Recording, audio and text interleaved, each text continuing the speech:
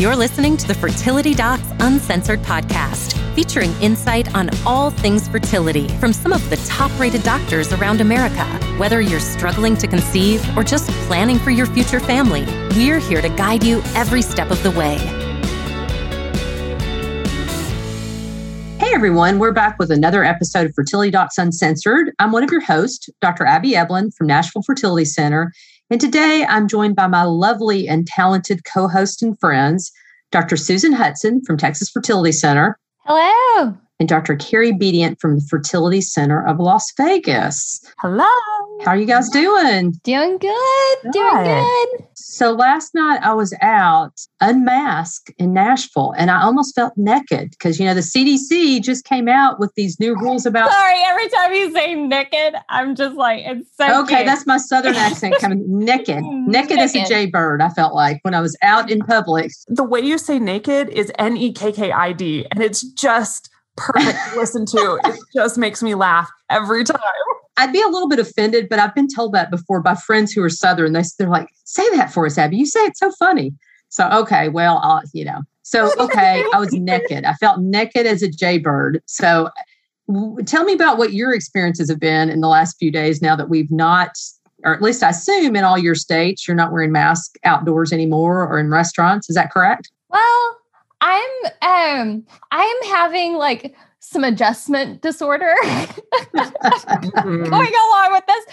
You know, it's one of those things that, you know, like there are times that I do still wear masks. I went to my local grocery store yesterday, and I still wore a mask. I would say probably about half of people were still masking, and it's one of those that I'm still trying to wrap my head around it. You know, there's part of me who I'm like, I'm immunized. I am fully immunized. I know that I've done my thing, what I'm comfortable doing. And I think mentally I'm having to transition to a point of people who are unimmunized, who are not masking, that they have to take responsibility for their decisions. And that's free will. And that's, you know, living in the United States and all those wonderful things.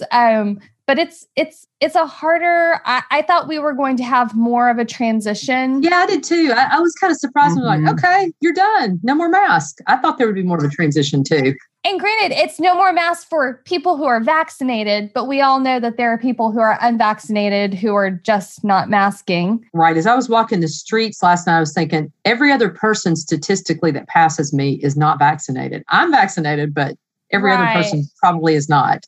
And so that's kind of, I'm having to do some like soul searching and doctor soul searching and, you know, family soul searching. Like everybody's like, what should I do? And I'm like, oh, I haven't even figured that out for myself quite yet. You know, I still am enjoying the fact that I, you know, work in a medical field where masking is still appropriate and expected. And it's taking me a little longer than I thought. But like I said, I didn't think it was going to be that quick. What about you, Carrie? So, I mean, we're a 2-doc household. My husband is an intensive care physician for kids. And we still have 2 small human beings in the house who are not of vaccine eligible age yet. Hopefully in September that will change and the FDA will approve the mRNA vaccines for kids 2 years of age and older. So we have kind of a different perspective in it. Like both adults are fully immunized and have been since really the second either of us got the opportunity to get poked. But my concern is that right now, 2/3 of the US is not vaccinated. And Nevada just dropped its masking mandate with the change in the CDC recommendations.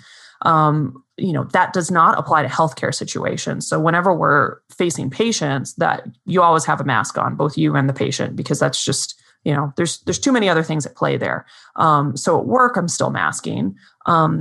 We don't tend to go out a whole lot, at least at this point, because I'm still like, I know the data is good. I know that the vaccine works, but I don't want to expose my kids to anything. And we're still really strict about they have to mask out in the world. And so, as their parents, we're setting good modeling for the behavior we want from them. So we still mask too. And my suspicion is we're going to do that, except for people who we know, our close circle, who we know are fully vaccinated and who are taking the same kind of precautions are. We're still going to do that because, the COVID long haulers are real. We don't have a whole lot of great data in kids. When I look at it from a societal view, which is kind of how I look at it as a physician and as a parent, and as someone who is the wife of a pediatrician, all those things, it's like, to me, it is the right thing to do. And so that's what I'll do, even if it's not super popular. And let me tell you, in Las Vegas in 115 degree heat in the summer, it is not popular at all. Yeah. I normally am kind of in the middle of Texas. I can go in and out, with a mask on. I did it all last year. It really wasn't an issue. But when I go to my clinic down in Corpus, which is along the coastline, and the humidity is so much higher, that's honestly the hardest time it is for me to stay masked, is because it definitely, I'm used to breathing in certain atmospheric conditions. Yeah. And when I go down there, it is definitely a harder circumstance. Yeah. What do you think, Abby? Yeah, I don't really mind masking. I think we're going to continue to stay masked in our office, and I'm fine with that. I kind of feel like as physicians, we're sort of conditioned to do that. We didn't do it all the time, but we were pretty used to wearing masks before. So I really don't think it's a big deal one way or another. But I think for me now, my whole family is vaccinated. I know that, if we've had the vaccine, you can still get COVID, but it's a lot less likely to be severe. So I'm still a little hesitant. I'm like you, Susan. I went to the grocery store and I went to Walgreens and I had my mask on. And actually quite a few people still had their mask on there too. But I suspect over the coming weeks, that's going to change a little bit. And so I don't know. I'm going to wear it sometimes. I'll wear it in the office all the time, and I'll probably wear it out sometimes. But yeah, I think it's probably going to fall by the wayside as the summer heat starts getting, stronger and stronger. Yeah, I'm starting to think about, we're going to take a trip this summer in August. And again, that's like 3 months away, or 2.5 months away. And as we all know, 2.5 months in this day and age is like an eternity, because you never know what's going to happen in that time frame. I mean, we may have a, resurgence again. Swing one way or the other. And I'm sitting there thinking, I'm like, okay, are we going to do the N95 mask on the airplane again? And I'm like, yeah, we're probably going to do the N95 on the airplane again. I'm like, number one, I don't want to get anything else. And, I think it's amazing what they've been able to do with air travel, and essentially the air is new, fresh air every like 3 seconds. It's absolutely amazing. It's probably better than what we're breathing in most of the buildings that we're in. That's right. Yeah. But what I call prudent paranoia, but it'll be. That's an amazing phrase. I love that. Prudent paranoia. Prudent paranoia. I really like that. Yeah, I think that's a good term. Yeah, I think, what, that'd be really cool. I do cricket. So it'd be cool to make a mask that says prudent paranoia on the outside of the mask, because people kind of look at you if you're wearing a mask, or I think they will in the coming days if you're still wearing a mask and nobody else is wearing one. Yeah, I mean, I look at the numbers and, in my husband's ICUs and in the area, and I'm like, still 1/3 of the ICU population is COVID patients. Yeah. So it's not gone. It's just not overwhelming like it was before, but it's still by no means gone. Unless you're in India. In which case, good luck and Godspeed. But prudent paranoia is a good phrase. I'm more than willing to let other people be the adventurous souls, and we'll probably hang tight until kids can start getting it in September. And at that point, then I'll feel like, okay, give it maybe a little bit of time after that, and give everyone who needs to be vaccinated the opportunity. And then I'll feel better about taking the masks off. But we'll see what the data shows. I mean, I'm willing to be data driven about this. Yeah. 2 months is eons. So who knows what will happen over the course of that time. All right. So today our topic is treatment options for premature ovarian failure. But we have a question first. Oh, gosh, I forgot about the question. We spent so long on our topic, I forgot about the question. Okay. So what is our question then, Carrie? So this patient writes in, We have male factor infertility. Her husband had a varicocele repair that increased his sperm count, but unfortunately it dropped after a little while. And the couple has done Clomid and IUI. However, they're noticing that the count is dropping considerably. And so most recently, it was less than 500,000 total motile count with the IUI. Besides being overweight, husband's lifestyle is good. No major factors there. She just doesn't feel, she said, I just feel like IVF is our only option, but I just don't want to because it's expensive and I ovulate regularly. Is there any other testing we can do because his count is not in the regular range anymore despite the surgery? And I will note that she writes at one point at its peak, it was about 19 million motile count when they were doing IUIs, but they were hoping it was going to increase more than that. But unfortunately, it just dropped really pretty rapidly and pretty harshly. So how many IUIs have they done? Did she mention that? So the number of IUIs that she did, it looks like they just did IUI number 2 this past month. And that's when it went down to 0.4 million motile count. So it sounds like it was like 19 and then went down to 0.4. That's a big drop. So she said surgery was August of 2020. So before surgery, he was at 3.4 million and 1.2 motile. And now he's at 19 million and 3.4 million motile, which was exciting, but we were hoping it was going to increase more than that. You got to have moving sperm. Moving sperm's important. One concern, just thinking of, I know it sounds like you want to avoid IVF if possible. My first concern is how much obesity are we dealing with? Are we talking about somebody who, has 20, 30 extra pounds or 100, 150. Mm-hmm. I misread that. Overall, he's not overweight. I missed okay. That is my fault. Why would that matter, Susan, though? Well, because, fat tissue produces estrogen. Estrogen counteracts testosterone. And we have all seen guys with really low sperm counts that really are just attributed to that physiological phenomenon. And having some substantial weight loss can absolutely have a huge impact. But if that's not the case, unfortunately, I think we really are at a point, if you only have about 3 million total motile sperm cells, it's not that IVF can't or IUI can't work. It's just it's not likely to. And if you're really wanting to do something that's going to have a reasonable chance of success, that probably moving towards IVF is going to be your best route. I always say I want to do the least invasive, but the most appropriate treatment. And sometimes that least invasive, but most appropriate is IVF. And that's kind of what I'm hearing in this scenario, unfortunately. Yeah. And I think we all try and start out with looking at, okay, are there things that he may have that we can correct? And so, weight's one. If you're a big time smoker, probably the bad things that you do, it's probably good to cut down on those things. Multivitamins, lifestyle changes, don't sit in hot tubs, don't ride a bike hours on end. All of that, don't exercise to the extreme.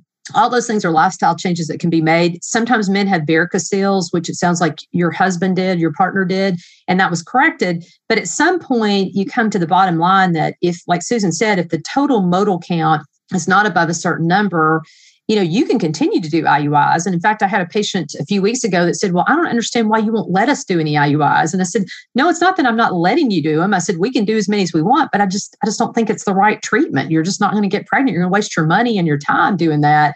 And so I think it's kind of unfortunately at that point where if you went to 20 different fertility doctors, they would probably all agree that it's time to proceed with IVF because it's just for male factor fertility, you either do inseminations or you do IVF. And I think you're at the point where it's time to do IVF. And I don't know that any additional testing is going to make a difference in here. I mean, when you think about, all right, what if we ordered a male hormone profile or DNA fragmentation or a karyotype or AZF microdeletions, like those things are all reasonable tests in male factor infertility. However, not really in this case necessarily. I mean, I guess you could get a male hormone profile and see if you gave gonadotropins. I would have thought the profile would have already been done since he had a varicocele repair. Yeah. I would assume so. And I would assume that after that profile, they would have said, okay, there's really no additional medications we can give to improve his count.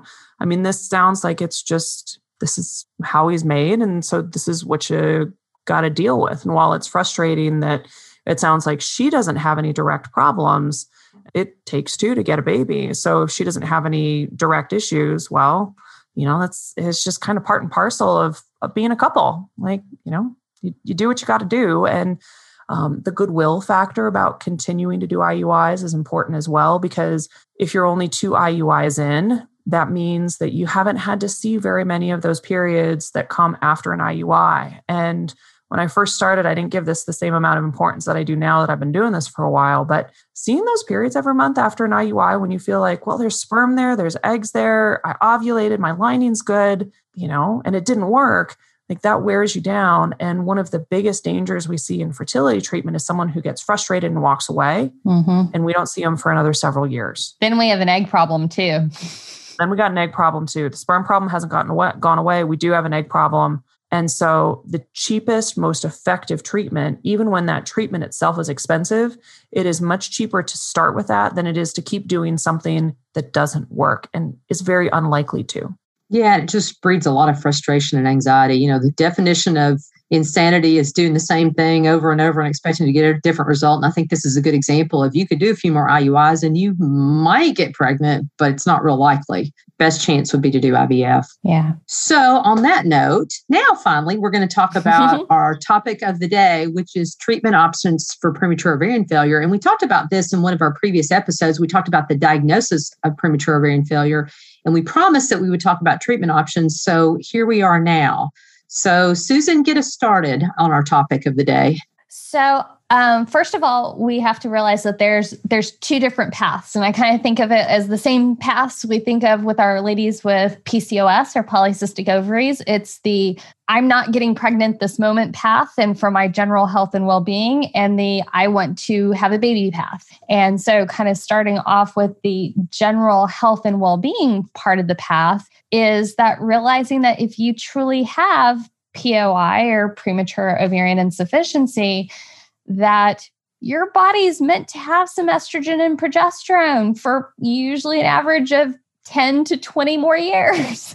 And you can have some serious health implications like developing early heart disease, early bone loss, osteoporosis, those types of things. If you don't get that hormone replacement through some sort of supplement, sometimes your REI will give you birth control pills. Sometimes your REI may give you some estrogen pills or creams or things like that, and with some other type of progesterone to kind of counterbalance it, because it's important for it to be counterbalanced if you have a uterus. But that's important. The average age of menopause is 51.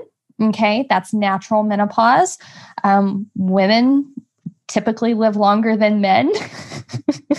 And there are some hormonal reasons because of it. And so maintaining that balance is important. So Carrie, what would you say to someone who says, okay, I get it. I don't make hormones now. I'm having hot flashes. I'm 30. I don't feel so great. Or I'm 35, but I'm really worried about the risk of hormone replacement therapy at age 35. What would you tell that patient? So hormone replacement therapy got a really bad rap in the early 2000s with the Women's Health Initiative study that came out, which the concept of that was great because they were looking at what is the risk of putting women on hormone therapy past the age of menopause.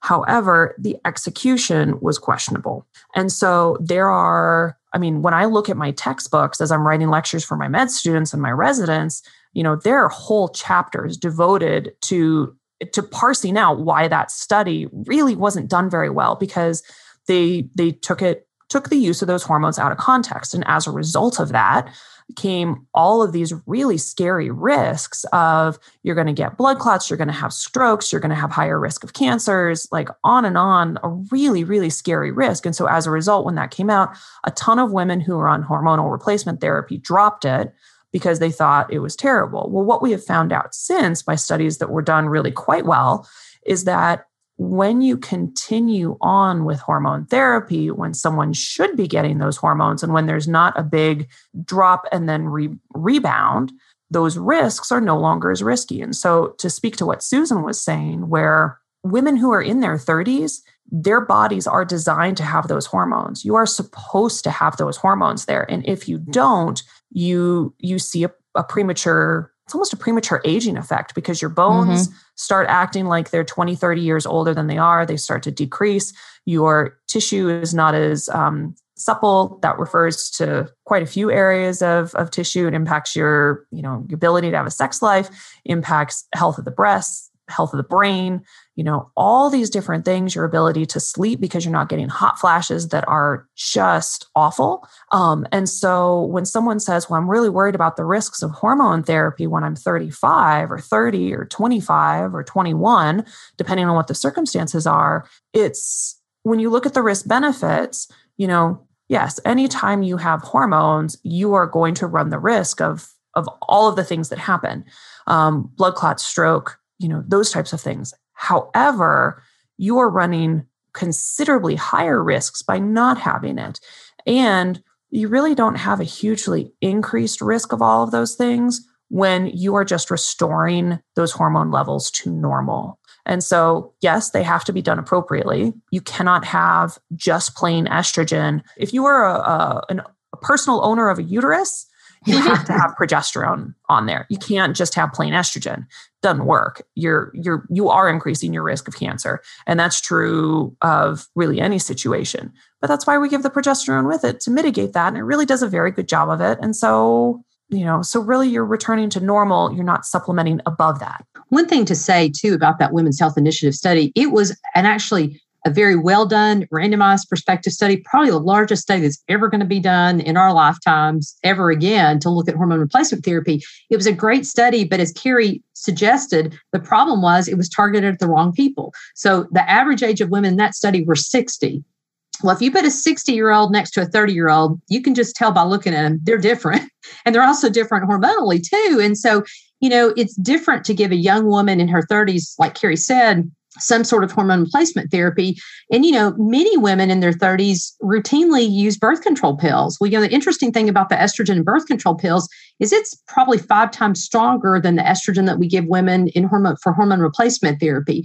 We know too now that any amount of estrogen in women is better than none at all. And so, osteoporosis is one of those things that it won't kill you, but it'll certainly limit your minimize your activities of daily living, just make it less comfortable for you to be alive as you get older and older. And so you should be building bone density up to age 30. And if you're starting to lose it because your hormones are shutting down, it's probably not a good thing. So, even birth control pills are reasonable to go on if you're not thinking about getting pregnant. If you're thinking about getting pregnant, and Susan, I'm going to hand it off to you. Sometimes we think about cycling people on estrogen and progesterone and doing other things to help them get pregnant. So what would you recommend? So in women with premature ovarian insufficiency, realize that most of these women are not going to be able to conceive using their own eggs. Okay. Now there's about an 8% chance of pregnancy lifetime for women who have POI. And in most cases, those are going to be spontaneous pregnancies that us going and working the magic we normally do on our daily basis, those interventions usually aren't going to have a big impact. Okay. There are exceptions to the rule. We've had exceptions to that rule on our podcast. And so, we love it when those things happen, but we also want to understand that when we say 8% lifetime chance of pregnancy, that's a relatively low number. Yeah, that's not per month. That's lifetime. Yeah. Right. And so most women with POI are going to need to consider something like either donor egg or donor embryo. And again, that's the right thing for some people. It's not the right thing for others. But if a woman wants the chance to carry a pregnancy, experience delivery, all of those types of things, those things are going to give you fantastic chances of success. And we have more availability now of donor eggs and even donor embryos than we probably ever have in history. So, Carrie, if somebody's listening to us today that's not listened to any of our other podcasts, which we've talked about this a few other times. If somebody's listening for the first time today, tell us a little bit about the pros of using donor eggs and donor embryos, and then Susan, you can tell us something about the cons of using donor eggs and donor embryos. So the pros of using donor eggs, you can choose your donor and you pick out the qualities that are most important to you: hair color, eye color, ethnicity, education level, whatever it is that's important. And we medically screen them, and then we put them through the IVF process. And one of the biggest pros is that we can use your partner's sperm or the sperm donor of your choice. And so you get to have more influence and impact on how that embryo is made. Success rates are very high because donors are typically between the age of about 21 and 30 or so, sometimes 33, 34. And from there, their success rates using their eggs are really quite high. And so you go through that process and you're very likely to get enough embryos to create the size family you want. With donor embryos, the advantage of those in particular is that those embryos are already created and someone has already achieved a family using typically that batch of embryos. So you typically have a little bit more information. Now, with a donated embryo, you don't necessarily get to choose. And Susan, I think I'm stepping on your stuff, so I'm going to type down, but I'll backtrack. With a donated embryo, the embryo is already created. And so all you have to do is prepare the uterus for transfer. And sometimes that preparation can be more involved, but a lot of the work has already been done. So is there a cost benefit, Carrie? Huge, usually. Because really the main thing with a donor, that the higher cost with that is associated with finding the donor, medical screening, going through all of the FDA process, as well as having her go through the IVF cycle and reimbursing her for the risk that she is undertaking because she's taking a fair amount of medications and undergoing a procedure. With a donor embryo, really you're paying for the prep of your uterus and typically the FDA testing that has gone into to that donor embryo such that it can be used in someone other than the couple who created it. And so typically it's a much, much less expensive process. So Susan, I maybe gave you the harder question. So what are the disadvantages of using donor eggs and donor embryos? One of them is going to be cost, as Carrie alluded to. But realistically, the cost of donor egg nowadays, whether you're using a fresh donor or a frozen donor, is going to be relatively comparable to doing your own IVF cycle with maximum dosages of medicine. So what are we talking cost here then, Susan, roughly? I would say cost is going to be somewhere realistically between $20,000 to $30,000, depending on your region of the country, whether you do fresh versus frozen, how many actual eggs you end up purchasing, those types of things. So that's going to be the biggest thing when you look at donor embryo. As Carrie mentioned, the cost is going to be significantly less. I think the relative cost of a donor embryo is going to be somewhere between probably $2,000 to $3,000 per embryo, plus the cost of your embryo transfer. Now, another kind of downfall of donor embryos, a lot of programs are going to require you to do like a home study and apply to get selected. Not all programs are like that, but there are some available that do require things like that. It's not necessarily your biologic child, and to some people that is very, very important. To other people, it's not. And actually, for our listeners, know that whether it's okay to you or not okay to you can change. And it's okay for that to change. Most people don't come into our offices saying, I want to use donor egg. So to be clear, donor embryo what's the biology of donor embryo versus donor egg? So donor egg, it's somebody else's egg and usually your partner's sperm, whereas donor embryo is the egg and sperm is from another couple who have done IVF themselves. They've completed their family size that they so desire, but they would like to give their remaining embryos a chance at life. So are there other children out there that may have these gametes? There most likely are other children out there that have these gametes. And so, there's always the possibility that, your child may decide they want to come in contact, through, 23andMe or Ancestry or whatever the testing du jour is in 15, 20 years from now. So that those are things to be aware of. Even though you go into something thinking that it is anonymous, it may or may not truly be anonymous to your child in the future. And so that's just something to be aware of. And we all know in our field, there's no guarantees with what we do, but kind of compare and contrast kind of the uncertainty with donor eggs versus donor embryos as far as the likelihood of outcomes. So with donor eggs, those women have been screened with the intent of what is the highest chance that our patient is going to get a pregnancy using those eggs.